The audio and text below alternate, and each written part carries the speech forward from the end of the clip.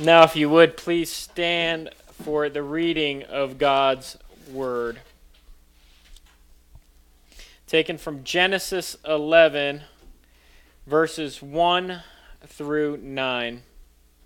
Now the whole earth had one language and the same words, and as people migrated from the east, they found a plain in the land of Shinar and settled there. And they said to one another, "Come, let us make bricks and burn them thoroughly." And they had brick for stone and bitumen for mortar. Then they said, "Come, let us build for ourselves a city and a tower with its top in the heavens, and let us make a name for ourselves, lest we be dispersed over the face of the whole earth." And the Lord came down to see the city and the tower which the children of man had built. And the Lord said, "Behold, they are one people, and they have all one language. And this is only the beginning of what they'll do. And nothing that they propose to do will now be impossible for them. Come, let us go down and there confuse their language, so that they may not understand one another's speech."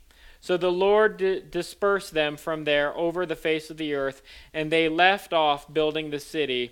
Therefore its name was called Babel, because there the Lord confused the language of all the earth, and from there the Lord dispersed them over the face of the earth. The word of the Lord. Thanks be to God.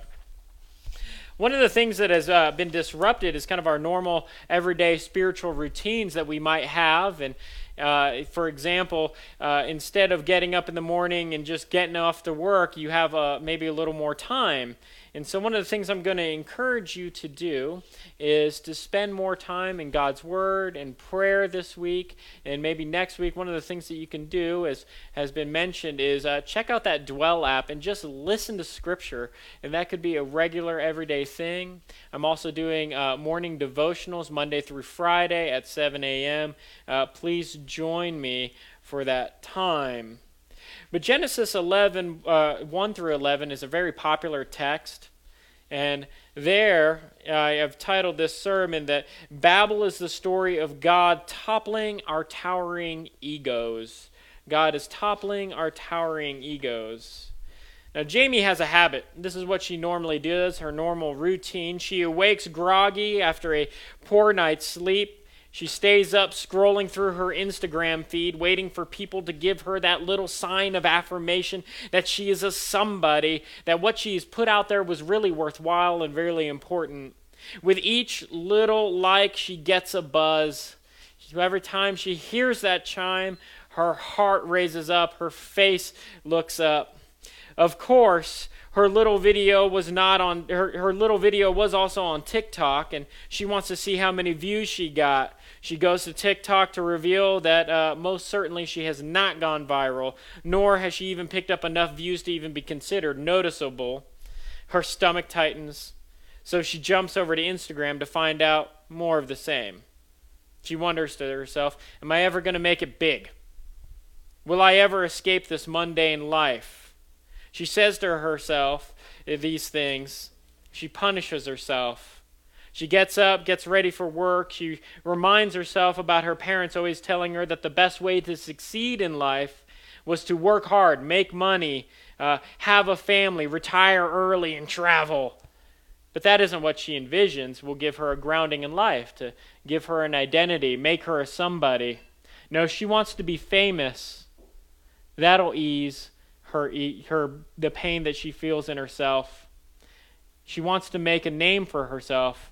She wants to trend. She wants to go viral. She wants to be a somebody.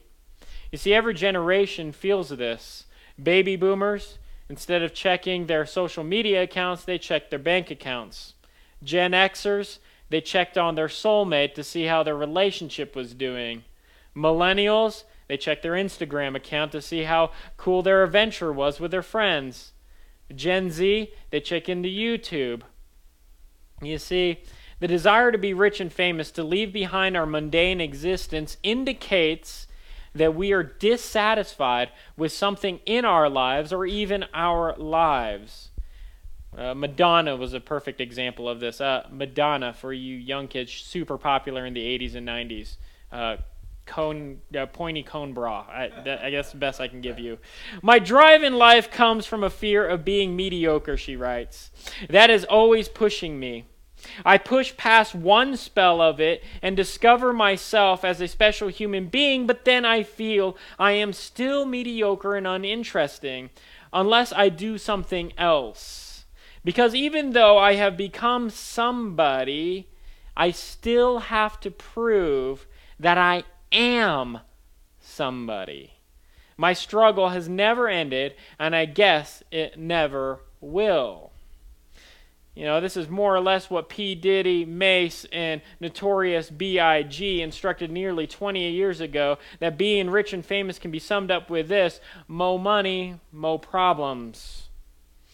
You see, even the great number of billionaires, as we hear these past few days, can't escape this. They try to escape the virus by heading off to deserted islands, castles in Scotland, remote ranches in New Mexico, but they still have to wrestle with the fact that they are fearing the virus, that there's something in them that they fear, that they want to escape. The same is true for every generation. There is something that we wanted to escape. There's something in us that we want to get away from. And so we recognize this in ourselves. We see it as need in ourselves, as a type of inadequacy. And the people of Babel also have this inadequacy as a group of people, this desire to escape, this desire to be famous. So what does our desire to escape the mundane reveal for us? It's that we have an overextended need to be self-important, to be noticed. We feel insufficient in ourselves. Our egos are out of whack. That seems to be the problem with the people in the plain of Shinar. But even if they were to get it, will it be enough?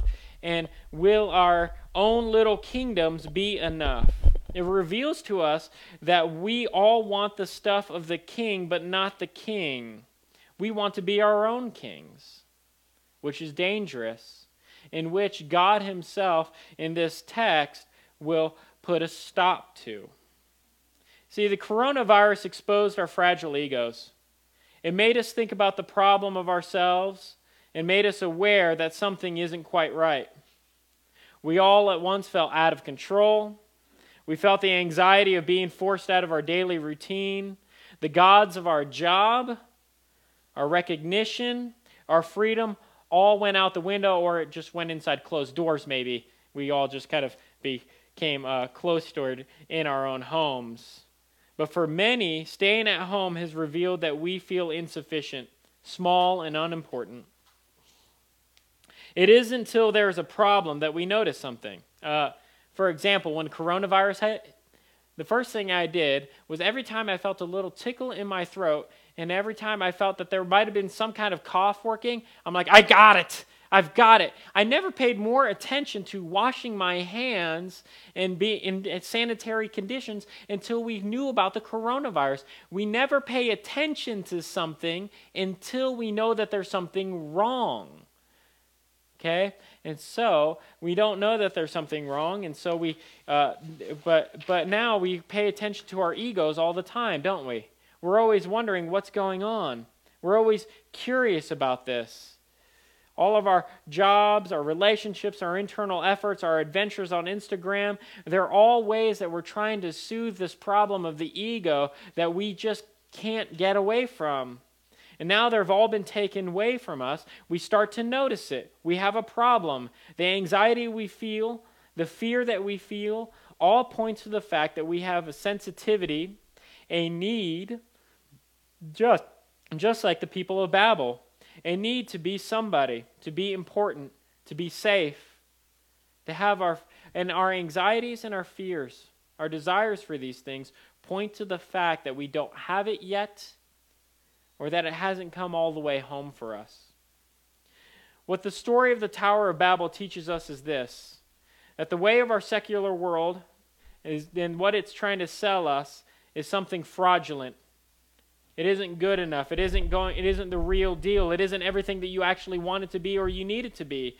It tries to sell us on the idea that becoming famous, rich, or self-important can overcome the deficiencies that we feel in ourselves. But when the coronavirus hits, all we can think about is ourselves, and we can't get away from that. We're freaked out. We still have the fear. We still have the anxiety. We still never feel like we're enough.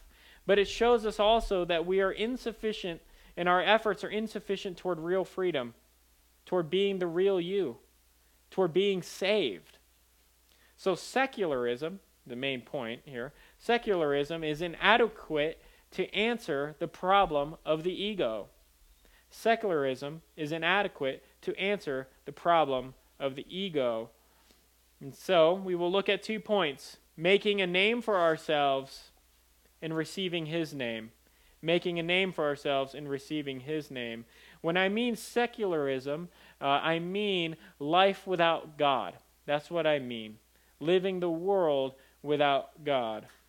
Verses 1 through 4 of our text discusses humanity's efforts to save themselves apart from God. Verses 5 through 9 is God's judgment on that type of self-effort, what I would call moralism. They made for themselves a city and a tower to make a name for themselves. Cities were places of refuge and trade. That is where things happen. It's where you could be somebody. It was economic and military security is what it meant. Towers at this time were religious sites, kind of like a spire, we think, at reaching up into the heavens. And so this tower at this time in the ancient Near East is probably a ziggurat. It was at the center of the city, spiraling up as a staircase, and at the top is the celestial palace, they believe, where heaven and earth met and the gods could dwell. See, Babel works as an archetype for other systems and religions that are opposed to God's way of salvation. Notice that it opens up, now the whole earth had one language and the same words. So meaning that they were unified in this one time. And so it's being used as a literary archetype for the whole world. This is the way of the world. This is Babel. And so they are people who desire to make a name for themselves, it says. Theirs is the way of self-salvation, moralism, either through religious adherence or through dogmatic self-expression, which is itself its own form of religion. And so they use technology for their kingdom. Notice that they have bricks, which is better than the stones that the Israelites had probably at that time. And so it was a step up from stone. They would burn them together. They took all their time, talent, and resources in order to make bricks so that they can make a name for themselves. So what they were doing was that they were leveraging everything about themselves for the sake of themselves. They weren't using them as gifts to glorify God, but they were using them to glorify themselves. See, modernism, as we kind of see it today, we believe that technology will save us. Science can give us the answers, we believe. But far from answering our deepest questions, what are we here for? What is the purpose of life? Why is the world and myself all jacked up? And how in the world can this possibly be different? Science can't possibly give us an answer to that. I mean, it could propose maybe ways, or it could show us maybe an idea of kind of like the way things are. Here's an evaluation of things are. It can give you data. It can't give you ethics. Can't give you morals. Can't give you what the purpose of life is. See, technology can't really save us. We're more technologically advanced than we'd ever been, and yet we are still stuck in our homes because of coronavirus. We haven't even taken dominion completely over our own world. Secularism today, the view that all religious schemes are equally defeasible and therefore shouldn't be held on too tightly. It's the belief that you're a firework, so go ahead and shine, or, whatever that famous philosopher Katy Perry says. She believes that you just become famous. Being moral, it can help you there. Just be a good person. It can help you there. Make a name for yourself, because that's all that lasts, even if your consciousness won't. But what good is your name if you'll never remember it? There's no you anymore. Eastern religions will tell you that you need to follow the Four Noble Truths or the Eightfold Paths to complete the Four Noble Truths. Follow the Dharma and escape suffering of the world. Make a name for yourself, though.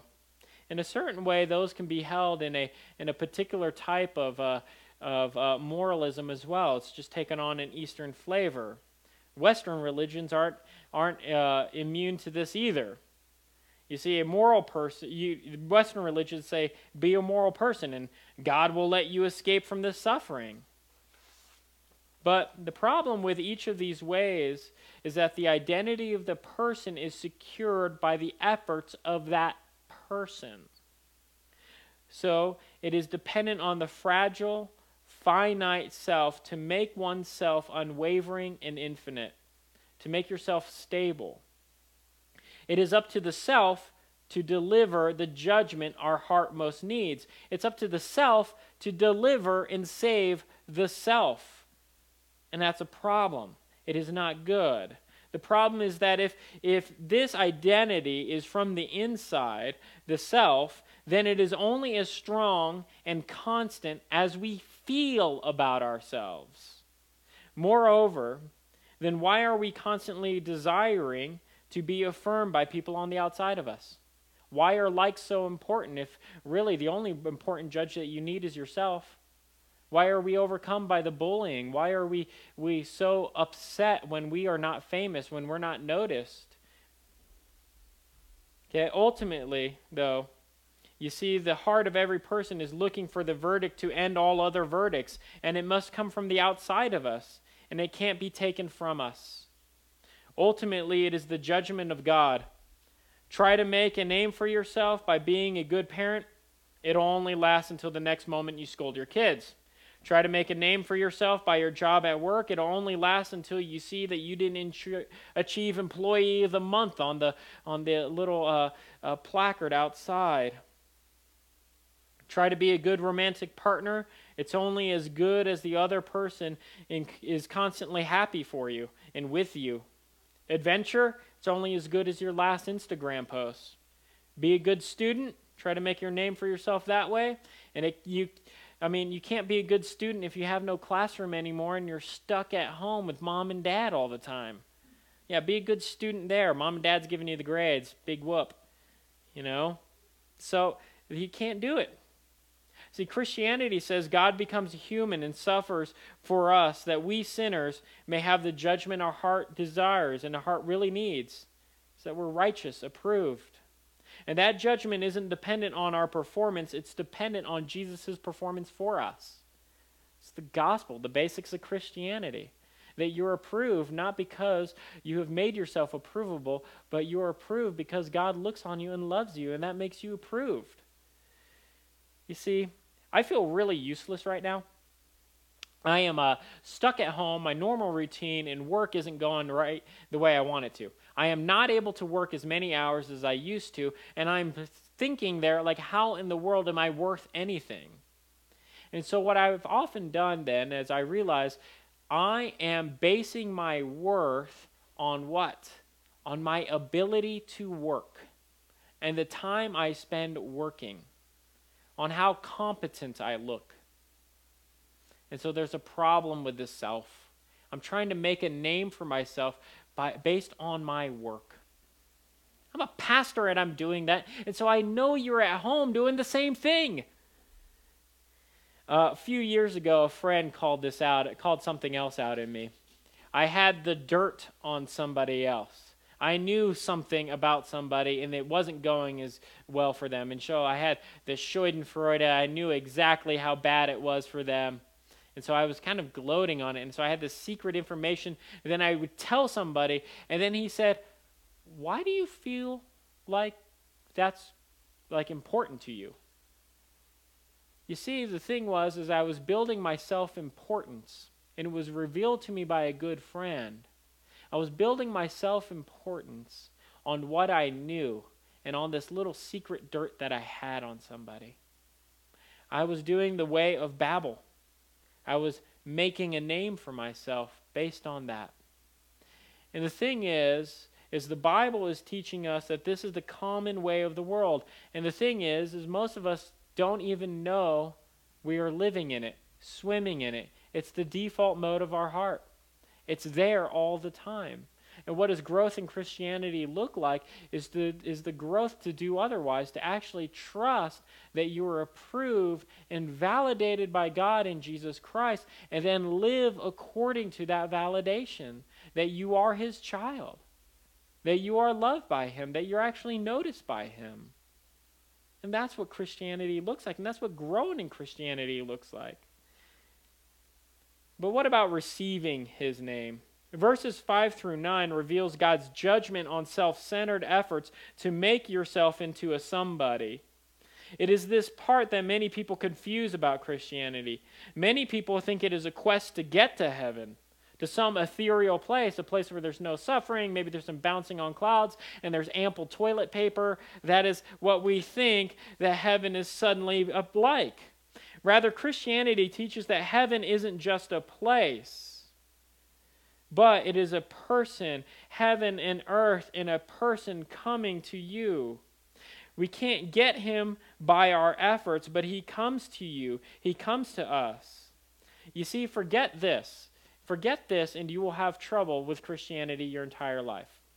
Christianity is not man get to God, but God come to man. And that is important. It is not Tower of Babel building yourself up to get to him, but it is God coming down in the form of a lowly baby coming to save his people, bringing heaven to earth in a child. It is God himself.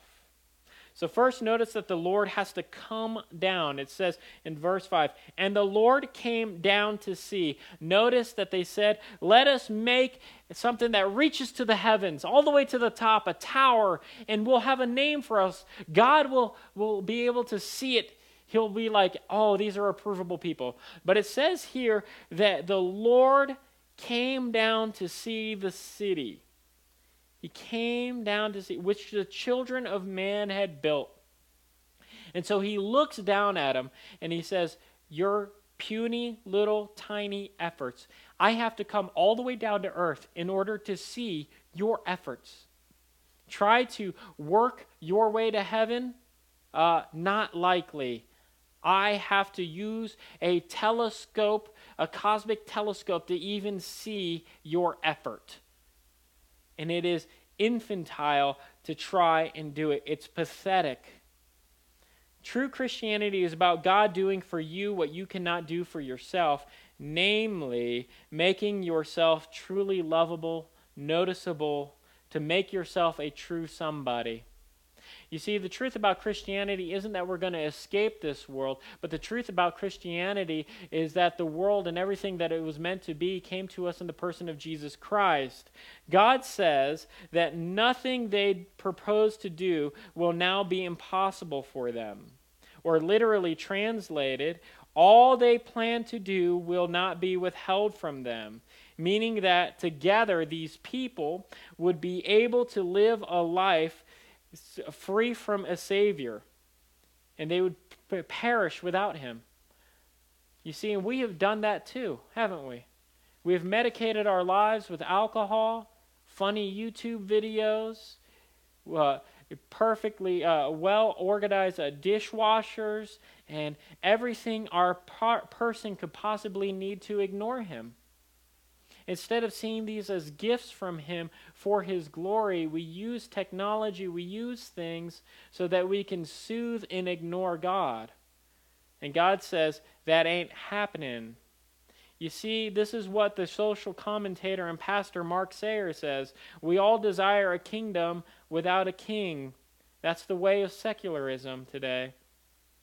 Instead, we ought to use the things that God has given us, his good gifts, for his purpose, to his glory, to love God, love neighbor. Imagine if we were to use all of God's gifts, all the technology, all of our talents, all of our time, all of our resources for the good of others instead of making a name for ourselves. There wouldn't be hoarding of toilet paper. God then, he thwarts and frustrates their ability to make a lasting kingdom for themselves. It is by grace he does that. He confuses their languages and disperses them over the world. Babel, that word in Akkadian, I know I'm really nerding it up right now, means gate of heaven. But in Hebrew, it means confused. So the author is having this play on words, saying your best religious efforts to make yourself great isn't the gate to heaven. Oh no, that is the way of confusion. You are doing it wrong. This past week, I felt this confusion.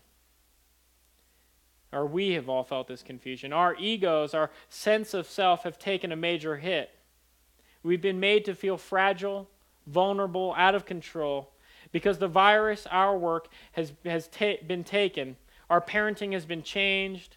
Being a good friend has changed. And here's the deal. Self-made value or identity, a self-made name, will always be fragile because it is always up to your performance. But if your value, your identity, who you really are, is from God, and that's the priority in your life, and it depends on Him, then it depends on Him. And it's constant. It's permanent.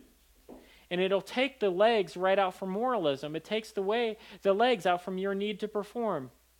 Acts 4:12 says, there is no other name that we are to be saved by.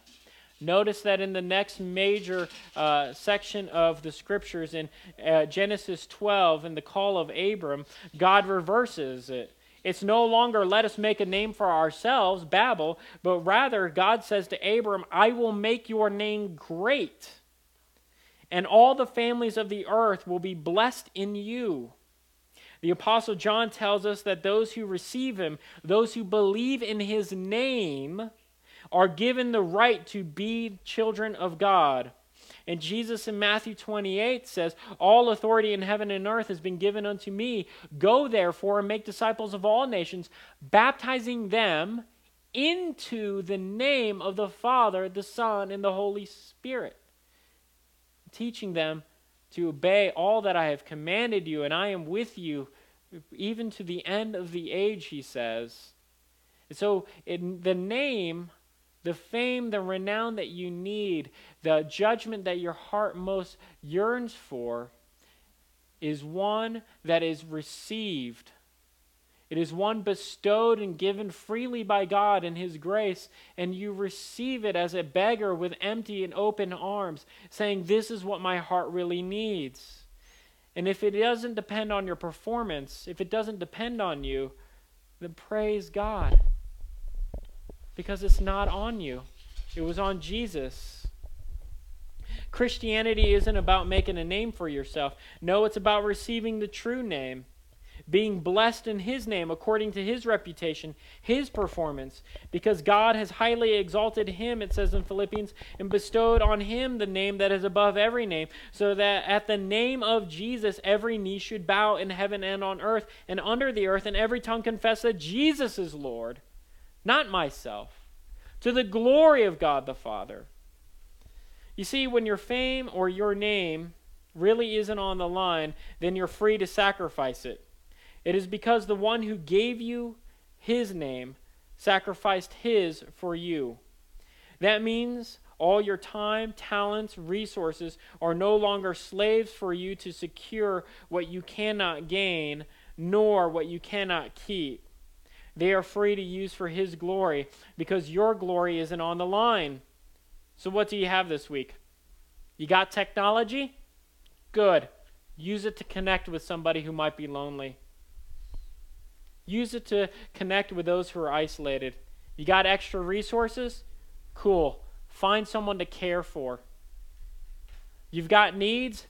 Great. Communicate your needs so that people in the community may be able to serve and love and help you as well. You see, Christianity doesn't teach, make yourself a somebody and God will notice you. Oh no. Christianity says that God notices you, and the true somebody came and died like a nobody so you can be his true somebody. When you see that at the cross, Jesus, the King of the universe, heaven come down, is dying for you, and that this is all the noticing, fame, and reputation you really need, when that becomes your hope, then no circumstance, no grief, no wind of shame can ever take it away. You may get battered, but you could stand strong, because the strong name of Jesus is on you, and he won't take it away, because it is determined not by your name, but by his name. And so we receive that name. We don't make a name for ourselves. We trust in that name. Let us pray.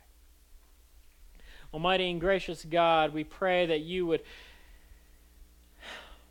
bestow on us afresh the name that really matters, the reputation that really matters, that we may go serve and honor that name, that Jesus would be glorified and known amongst our neighbors and our friends, and that we would take risks, and that we would honor you and worship you by taking risks for your name, because our reputation isn't on the line.